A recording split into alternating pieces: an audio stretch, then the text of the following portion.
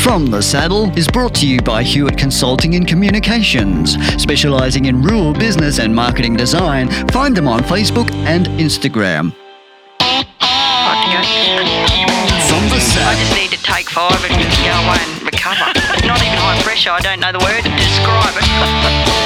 From the Saddle. I'm Caitlin Hewitt, and this is From the Saddle. Josie Angus lives by the motto, bite off more than you can chew and chew like hell. It's clear that this unstoppable mentality drives Josie and her family to achieve what many said would fail. Passion, tenacity, and dedication are the driving attributes of their family enterprise. An operation of 35,000 head of cattle, 400,000 acres, and multiple beef brands, with the newest addition being an on-farm abattoir. A simple love for the land doesn't quite cut it in this situation. It's something that runs through her veins. From the Saddle. From the Saddle.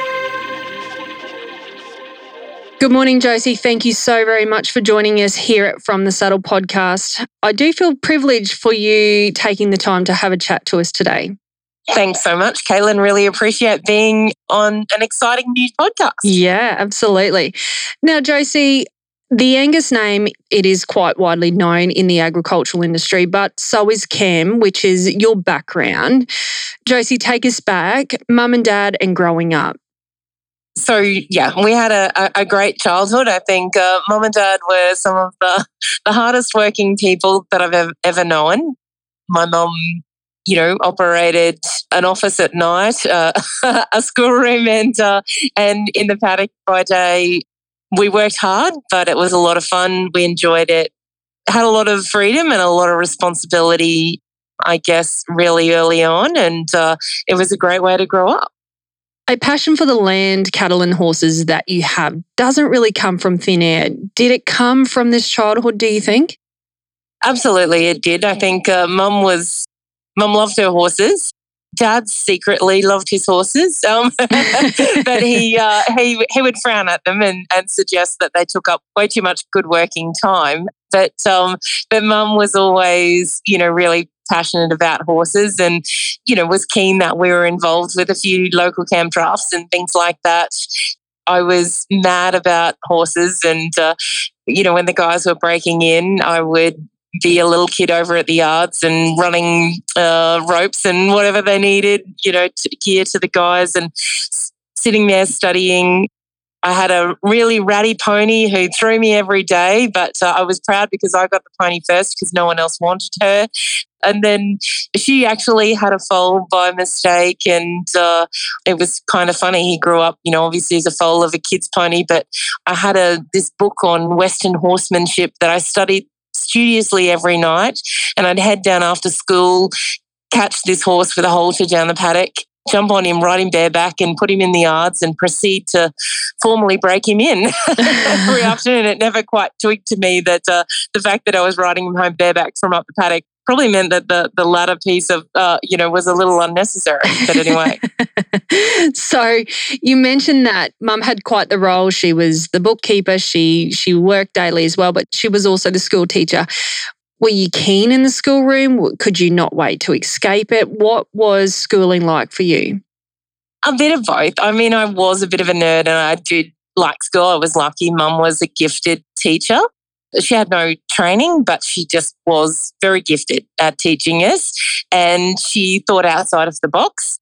I did struggle with my 12 times table, but she nicely scratched it into the knee pads of my saddle, and so 12 times table I got.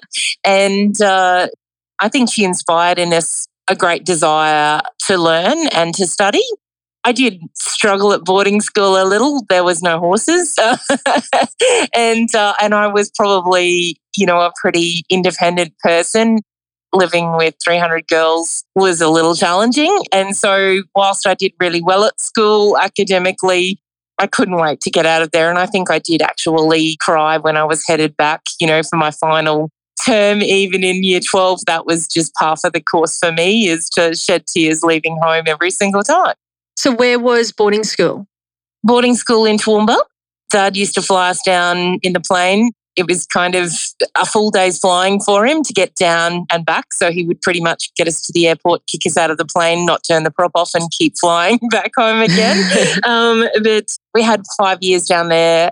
I was fortunate probably to have Dad's parents on the farms where Bryce now is living down there. So they used to take us out for a few weekends and, I used to get a little bit of a horse and cattle fix out there at Grandad's. But he used to have a gelding called Irish that firmly stretched my arms to the point I couldn't get my uniform on by the time I got back to school on Monday. But no, it was 5 years of boarding school and that was it. Josie, it sounds as though that you were always very independent and, Mum contributed to that and Dad, I'm sure, in a way. But going to boarding school, did you find that this also led you to grow as a person? Did it teach you new skills that you didn't think, or you look back now and think, well, I actually underestimated that? I think learning to deal with people. I mean, I think I was much better at talking to horses and cattle than I was talking to people. I was probably a bit feral, but I absolutely did have to learn to deal with people from a lot of different walks of life. And I think that was really important. I wouldn't say that I'm by any stage mastered that while I was there, but I think the experience definitely made me grow in that respect. Like I said, I always had a great passion for learning and studying. And even though I'm probably not a believer in the be-all and end-all of university or even necessarily of the 3-day course, I do still believe that, lifelong we should look to learn things and whether that has been, a short course or I am a copious reader to this day and I enjoy reading about new things and things that are happening and current affairs and all of those things. So I think school played a big role I had some great teachers. My economics teacher stood out. I made all my kids study economics because that was the only compulsory thing out of school and it all came back to, I guess, my economics teacher at boarding school. And I guess now we have access to so much more information and tutorials and courses than back then as well. Oh, 100%. I think, our schoolroom at Natel was, contains the encyclopedias of Britannica. and, even if I think back to my sister and I, Dad was a really hard taskmaster and he didn't ever consider that was something a girl might not know how to do or might not be able to do. He just assumed you could do it. He didn't have a lot of time, so you didn't ask him how.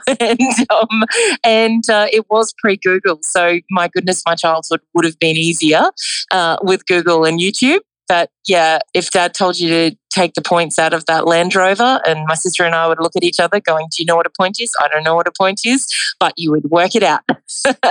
Yes, pre-Google. Yeah, Dad's probably not the generation that teaches as such or teaches you by showing. It's more you work it out or you learn by watching. 100%. He was busy. He was, but I mean, it was actually brilliant because it just gave us so many skills. And I think just that underlying confidence that when you're faced with something that you have no clue how to do, that you do just have the confidence to have a go. And I think it has certainly stamped my sister and I in what we've done. And it was the greatest gift. Josie, I'm a big believer in that. The capability that we have as individuals when it comes to horses and animals is something we either have or we don't.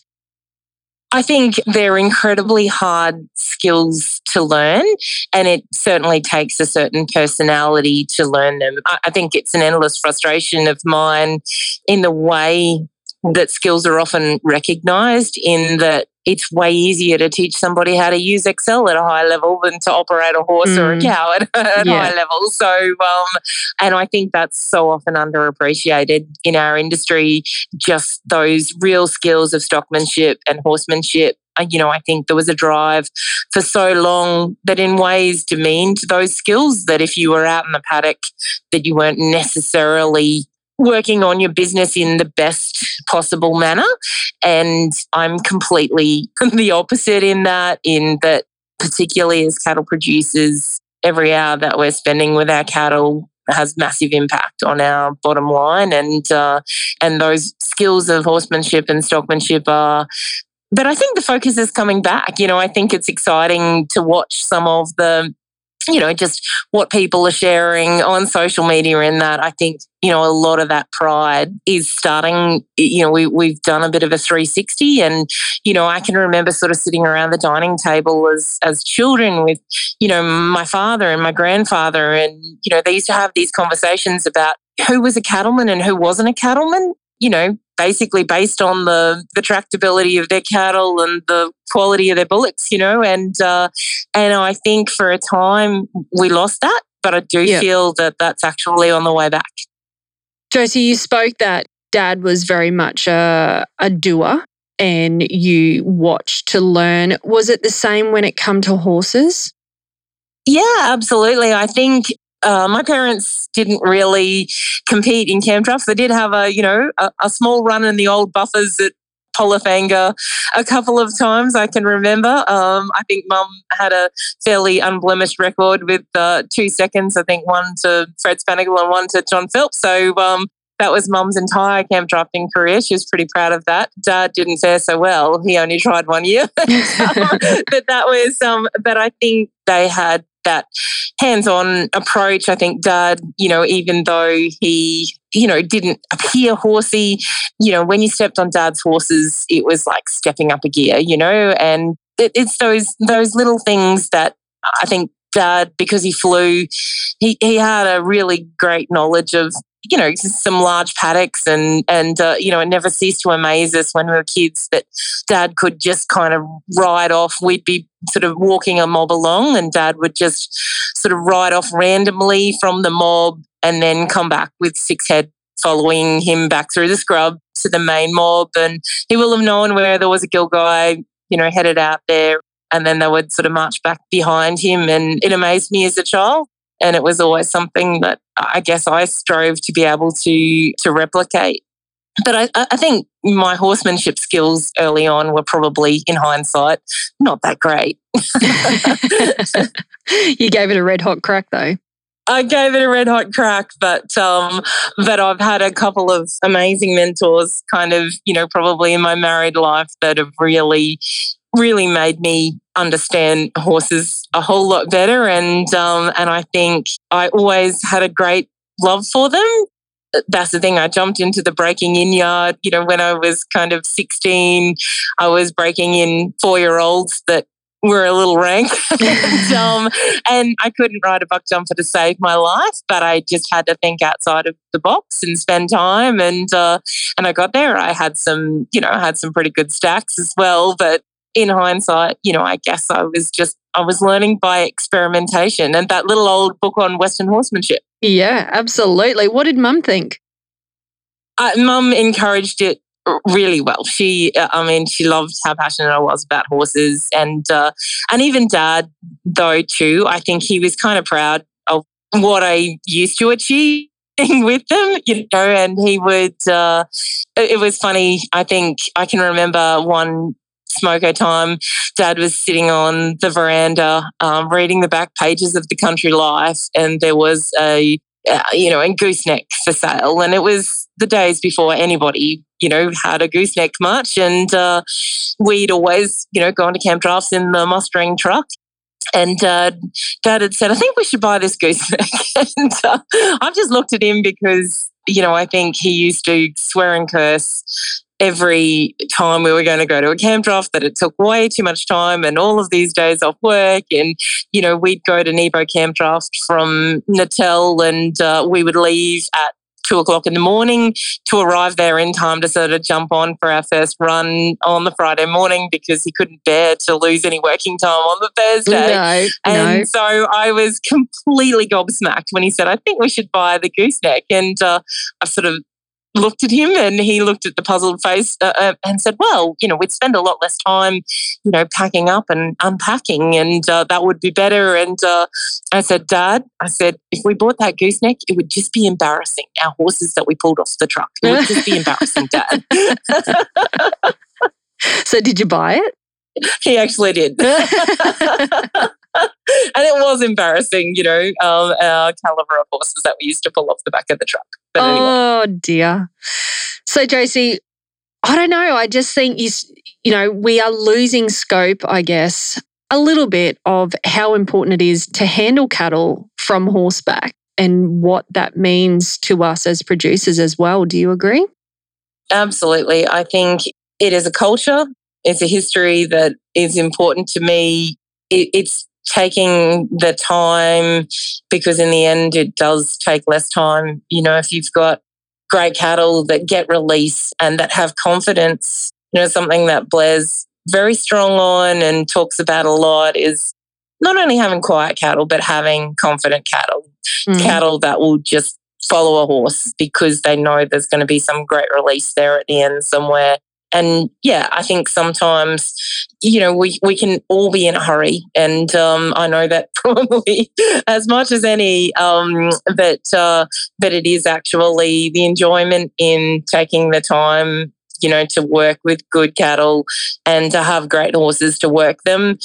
It's the sole reason to get out of bed every day. I think it really is, in terms of, and in these days, I spend way too much time in front of a computer. But every moment I get to spend on a horse with some cattle, I think makes it all the worthwhile. It's interesting to see where the industry has gone in terms of horses, like Derby Stock Horse Sale has just been, and that is the place to go for your mustering horses and things like that. But there's a very strong performance line coming through as well. But it's still incredibly important that we still have those quality mustering horses. Agreed. And although, I've never been one that sort of feels that a competition horse needs to be somehow sheltered from being a workhorse also. I love nothing better than to have a great horse to ride mustering. I believe that sweaty saddle cloths can make really strong competition minds. And I think while sometimes, you love to give that really quick release and do that 20-minute ride where you get that perfect thing and you jump off and loosen the girth and walk back to the yard, I think by the same token, having a horse that's got a little grit and can push through it sometimes in a competition is really important too. So, yeah, I think it's amazing where horsemanship is going. I think back to going to the Rocky Quarter Horse Sale 30 years ago compared to where we are now. I mean, the challenge scene, in the last sort of 15 years, the incredible leaps in horsemanship.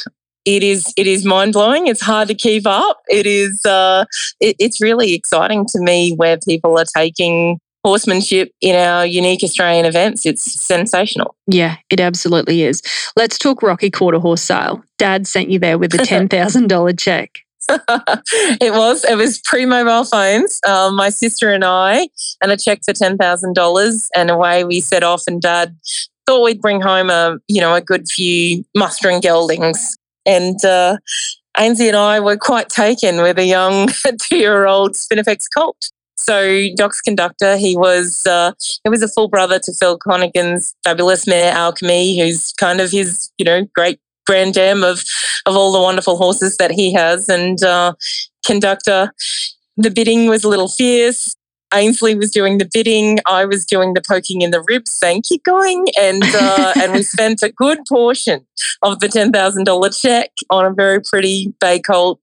And then we kind of looked at each other and gravity started to set in. So we walked downstairs to the payphone and we argued outside the payphone about, you ring Dad. No, this was your idea. You ring him. I can't even remember to this day if we actually worked up the courage to have rung Dad before we arrived home with a stallion. But conductor became a wonderful part of our family.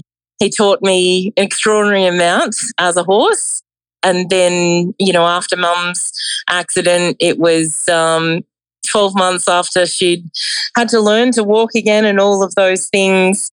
After her fall, she had been at home Dad had left her at home and he'd gone mustering, and he sent home a young ringer to get the weaners in, and Mum looked out the window and he was running a smash and Conductor was in the yards. And so Mum, who no one thought would, walk or talk again, let alone ride a horse again, went over to the yards, managed to get a saddle on the stallion and crawl up the rails and jump on him. And Dad got home to Mum with a big grin on her face, mustering weaners.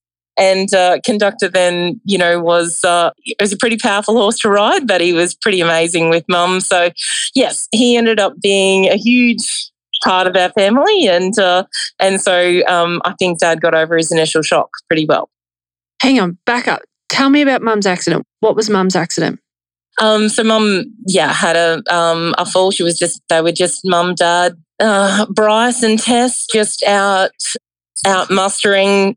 It was a Sunday afternoon. They were just shifting some steers, and Mum was just trotting along a fence line, and she had a young horse stumble with her, went down. She had a significant head injury, and she was in a coma, complete coma for over a couple of months, and then sort of almost 12 months of rehab, learning to walk and talk again. What era was this? It was about 24-ish years ago. Yeah. Okay. So did she go to Rockhampton? Did she go to Brisbane? She was flown to Townsville. She spent the first few months in Townsville and then rehab in Brisbane. So, yeah. That would have been a very scary time for you all, because Mum seemed to be, such a forefront of what you did as kids and as an enterprise. Oh, absolutely. We were very, very fortunate that she was an incredibly strong woman.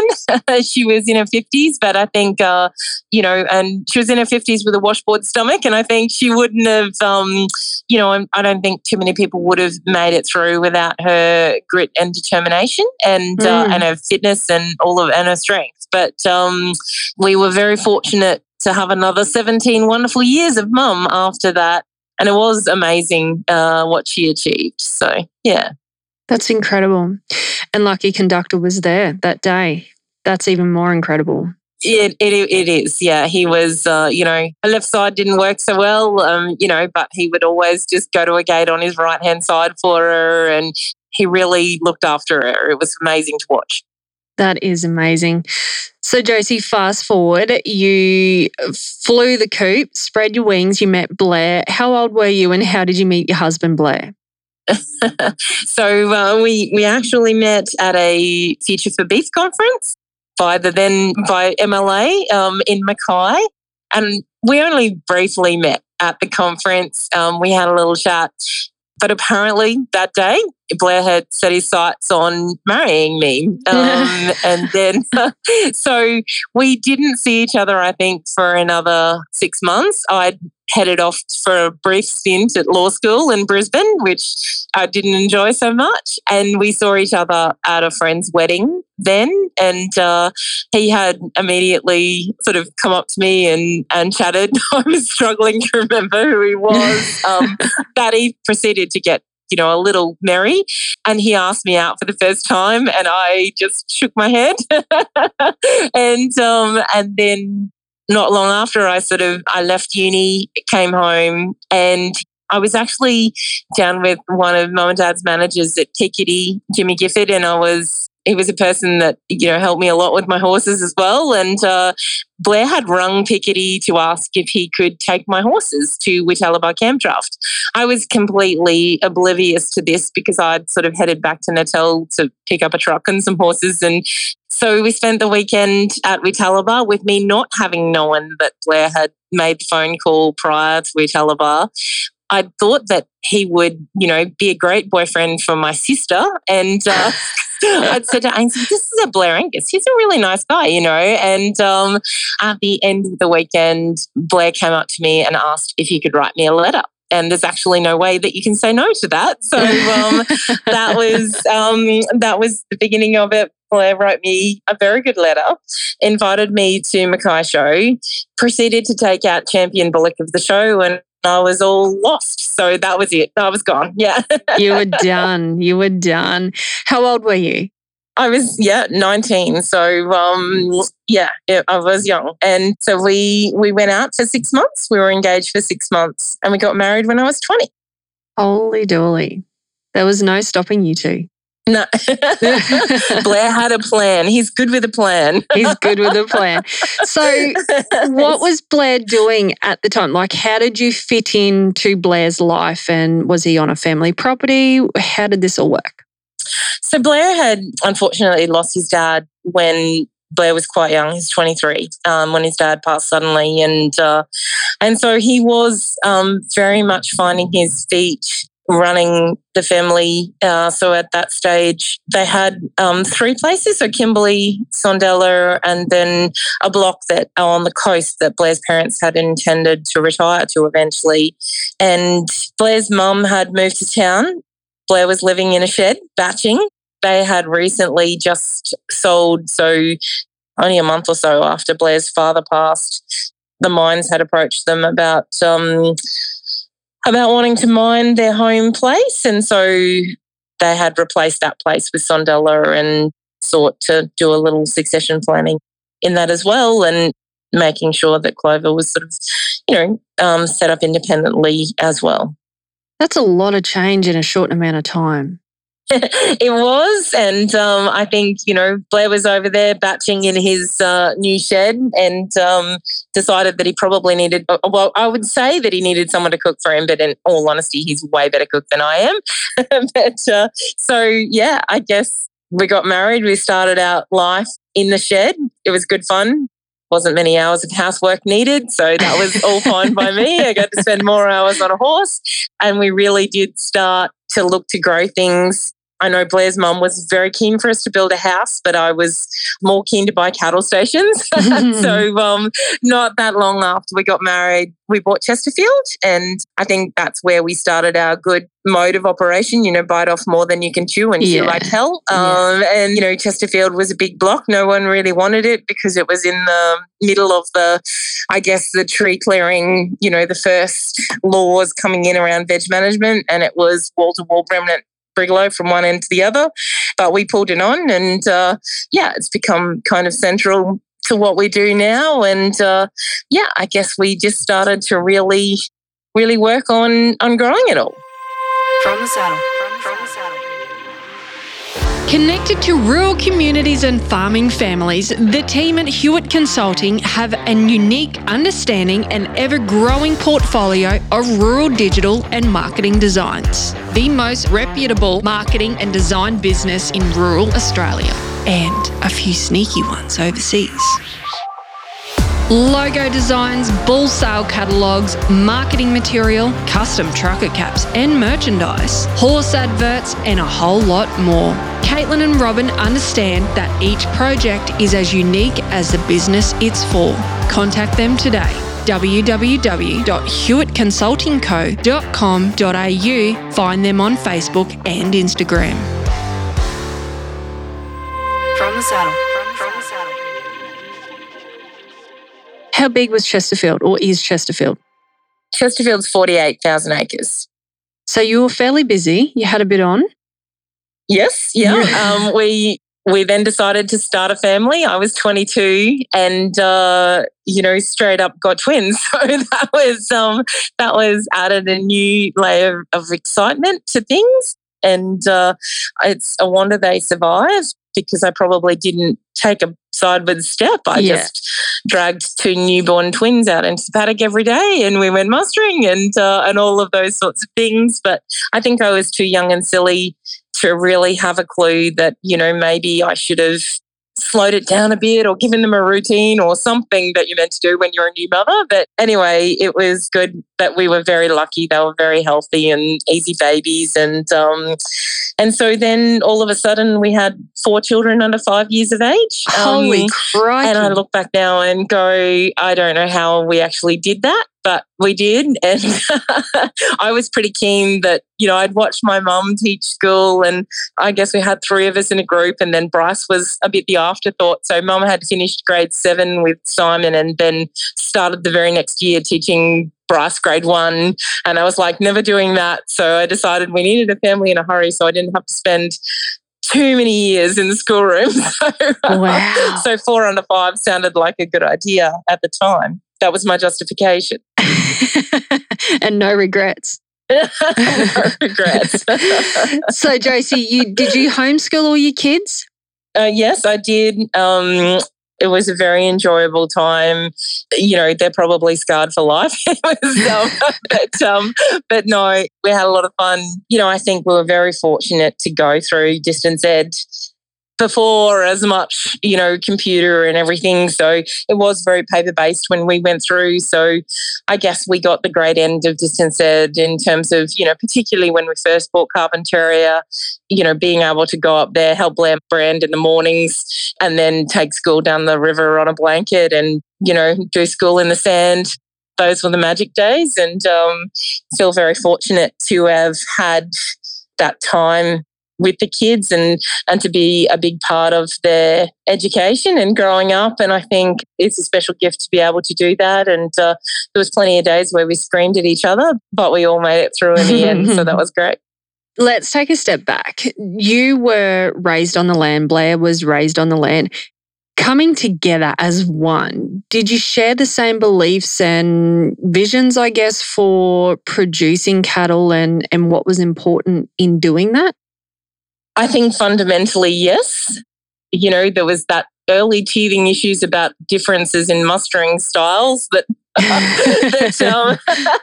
that created some early tensions. Yep. But look, I mean, in hindsight, coming into the relationship, I had a fraction of the knowledge around cattle that Blair did. And I know I sound biased, he's my husband, but he just really does have some rare gifts in both handling them, but also kind of assessing and breeding them. And it amazes me all of the time to watch the herd coming together. And, you know, when we've taken some really big steps, like when we bought Carpentaria and, you know, obviously, you know, sort of bought some females from everywhere to stock it and to watch them morph into this incredibly consistent line in a period of 15 years.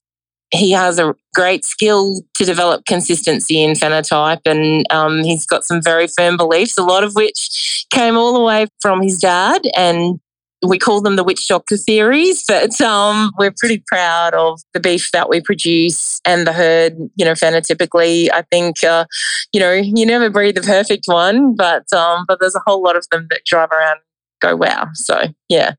So talk to me about the witch doctor theories. What do you mean?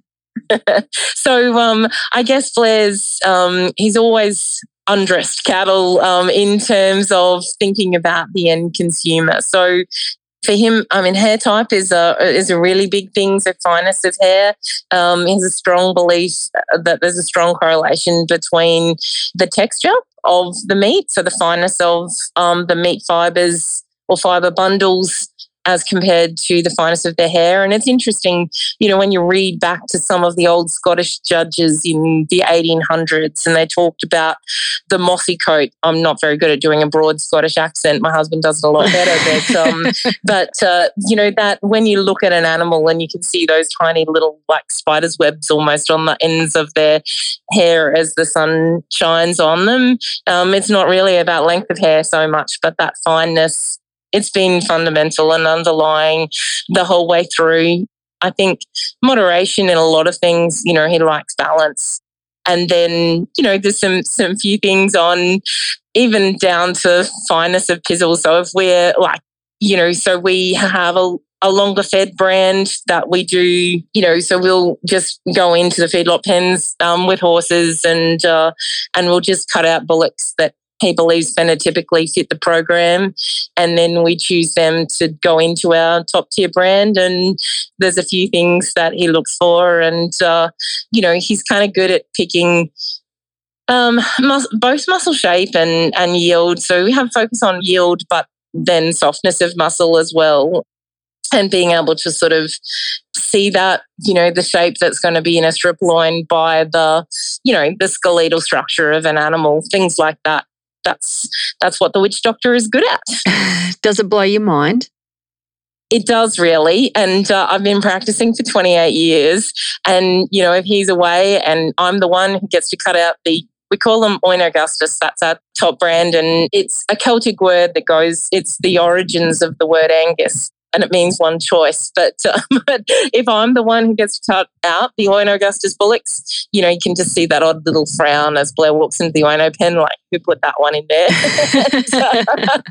So yes, I haven't perfected all of the witch doctor theories. And, I know that, a few times, for carcass comps, I've had a go at, sort of selecting. And, he always outdoes me, I'm afraid. Josie, we have a lot of international listeners. So paint us a picture of yours and Blair's life as a whole. How many head of cattle? How many acres are we talking? What's a day look like for Josie and Blair Angus? No 2 days are ever the same, but I'll have a go. No, so we run, about 35,000 head across 400,000 acres in northern and central Queensland on some beautiful cattle country. A day for us, generally it is either mustering cattle, working cattle, or, maintaining land, which takes a lot of work.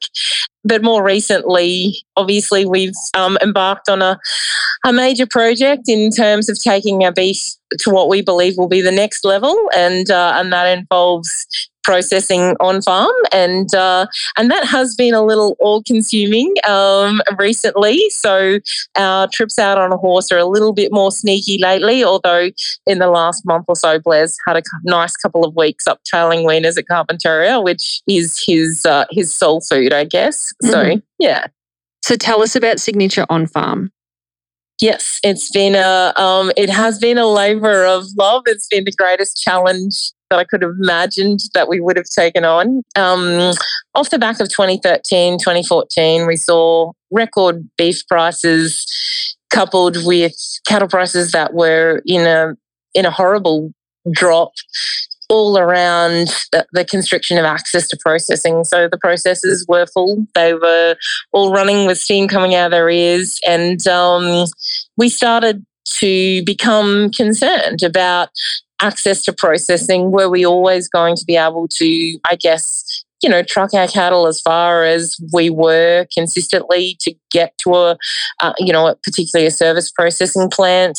And, would there always be a time where we could actually access processing when we needed it? And I guess that sowed the seeds. We're very fortunate that those 4 under 5 kids all turn out to be hugely passionate about the industry as well. And so, on a long car ride from Houston to Amarillo to look at Metallic Cat, we had a bit of a family board meeting and said, okay, how do we feel about building an abattoir? And anyway, the end of the board meeting was that everyone was all in. We probably took sort of 6 months to concrete up a development application and, to really sort of cement those plans. And we submitted them to our local council. It was in a time where every local council in Queensland seemingly wanted to build an abattoir. We probably escaped us that ours maybe didn't. So it did take us a very long 4 years to get a council DA, and we had a few challenges, but we got there in the end. And then, we got serious about building. Building's another whole world of challenge, particularly, it's a 6,000 square metre shed. It's pretty big. And so it certainly had its own challenges, but and now, we've really started to sort of crank it into gear and processing cattle, and it works a treat.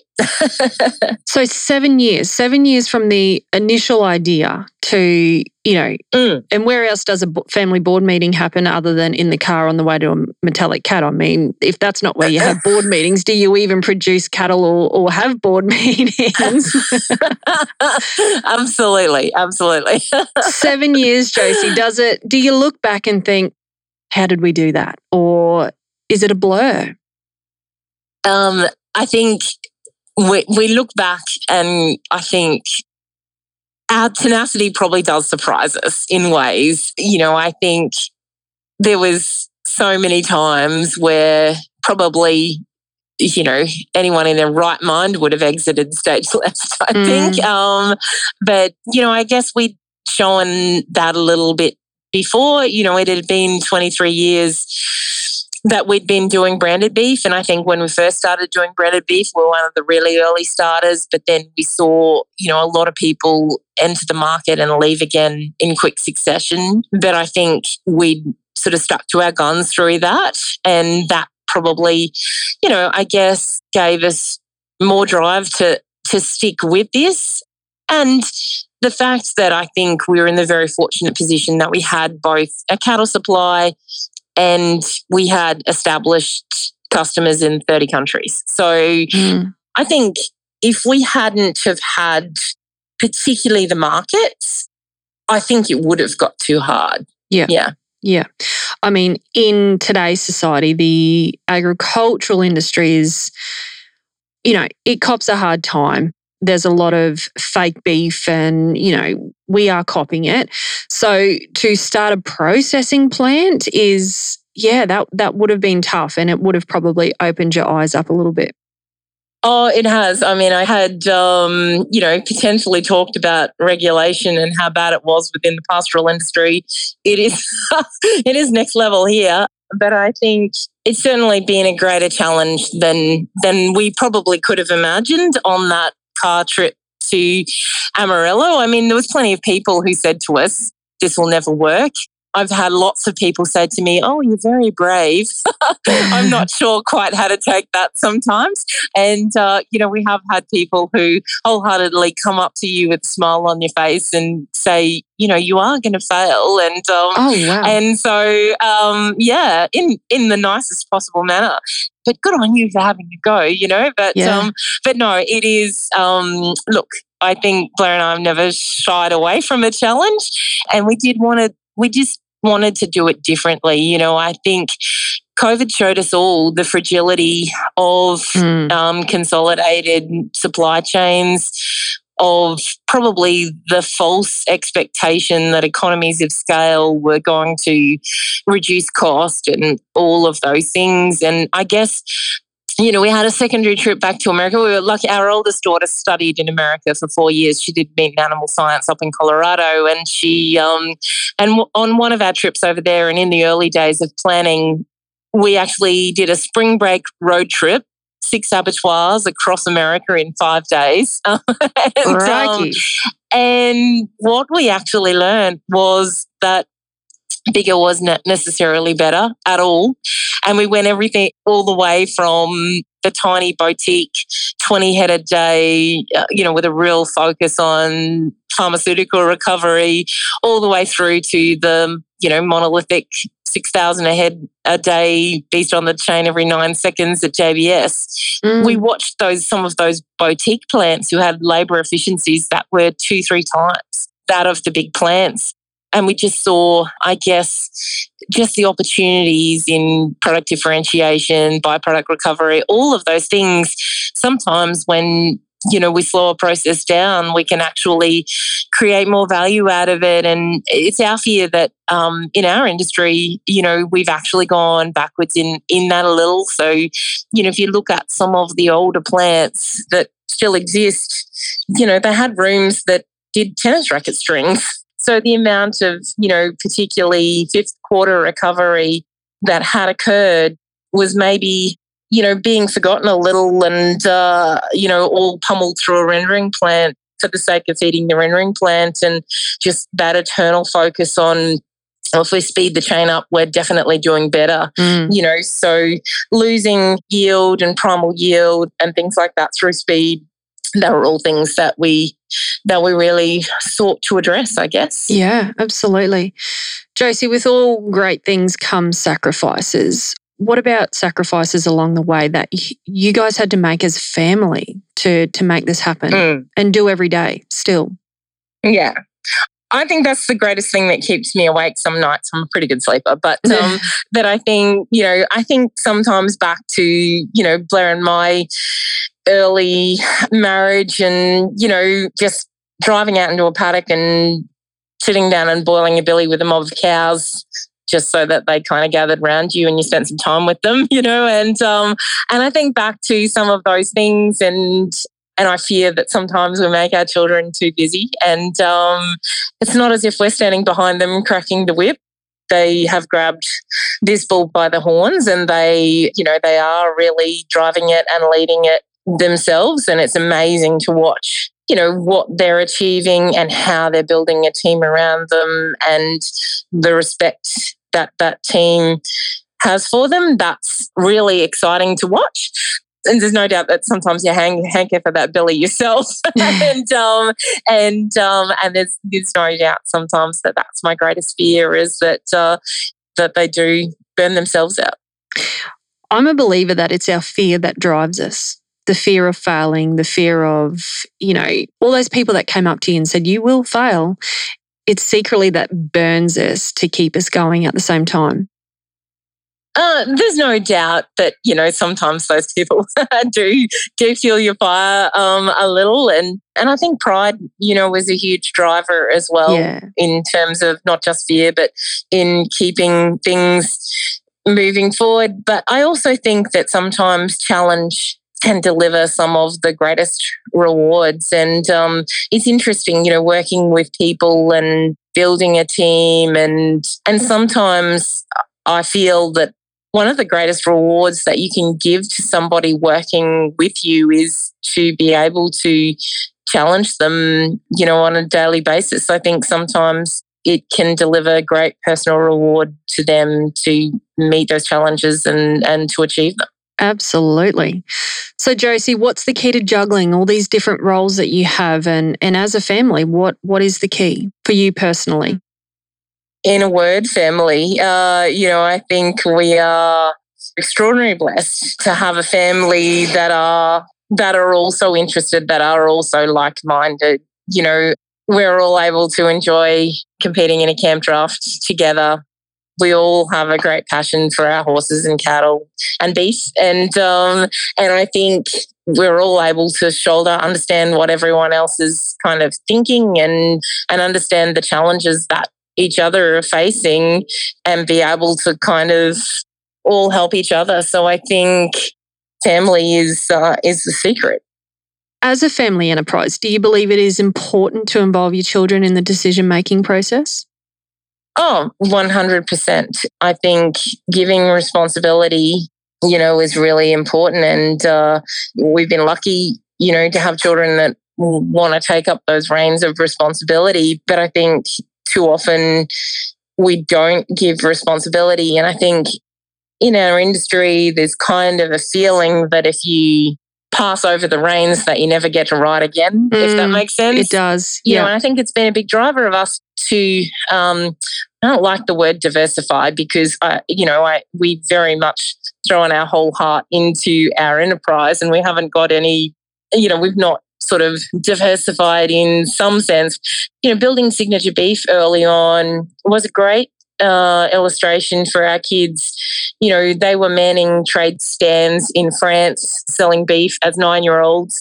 And what it taught them was that you can actually build businesses that are cash flow businesses. I think so many times kids on the land get trapped by this feeling that unless I've got this massive bundle of capital, or unless I've got this block of land, then that's it. I can't, sort of build a business. But Signature Beef, was a company that bought cattle, sold meat, rented an office, had almost zero capital, but quickly moved to a turnover that's 3 times greater than our pastoral company.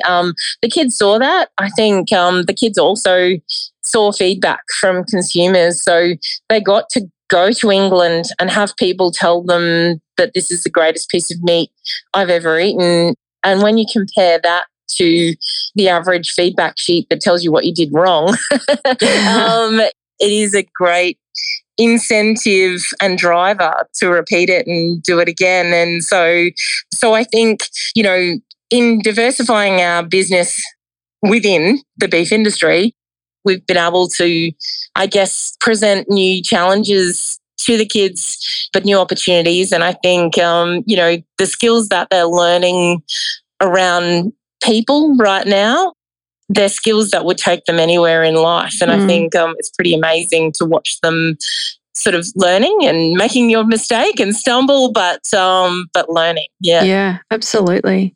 I guess it's the age-old saying, if you always do what you've always done, you'll always get what you've always got. I guess so. Yeah. Yeah.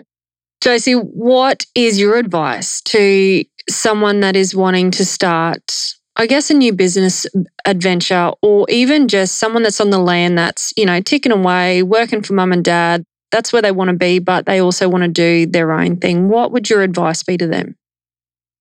I think it is, don't be afraid and give it your 100%. I think sometimes people are fearful of maintaining the right work-life balance or things like that. I'm a firm believer in do what you love doing, and it's never work, it's life, and so I think it is just give it 100%, whatever you're doing, and I think that's the single key to making a success of it. Josie, as an industry, as an agricultural or a beef industry, where do you see it going? Well, you're asking me all the hard questions.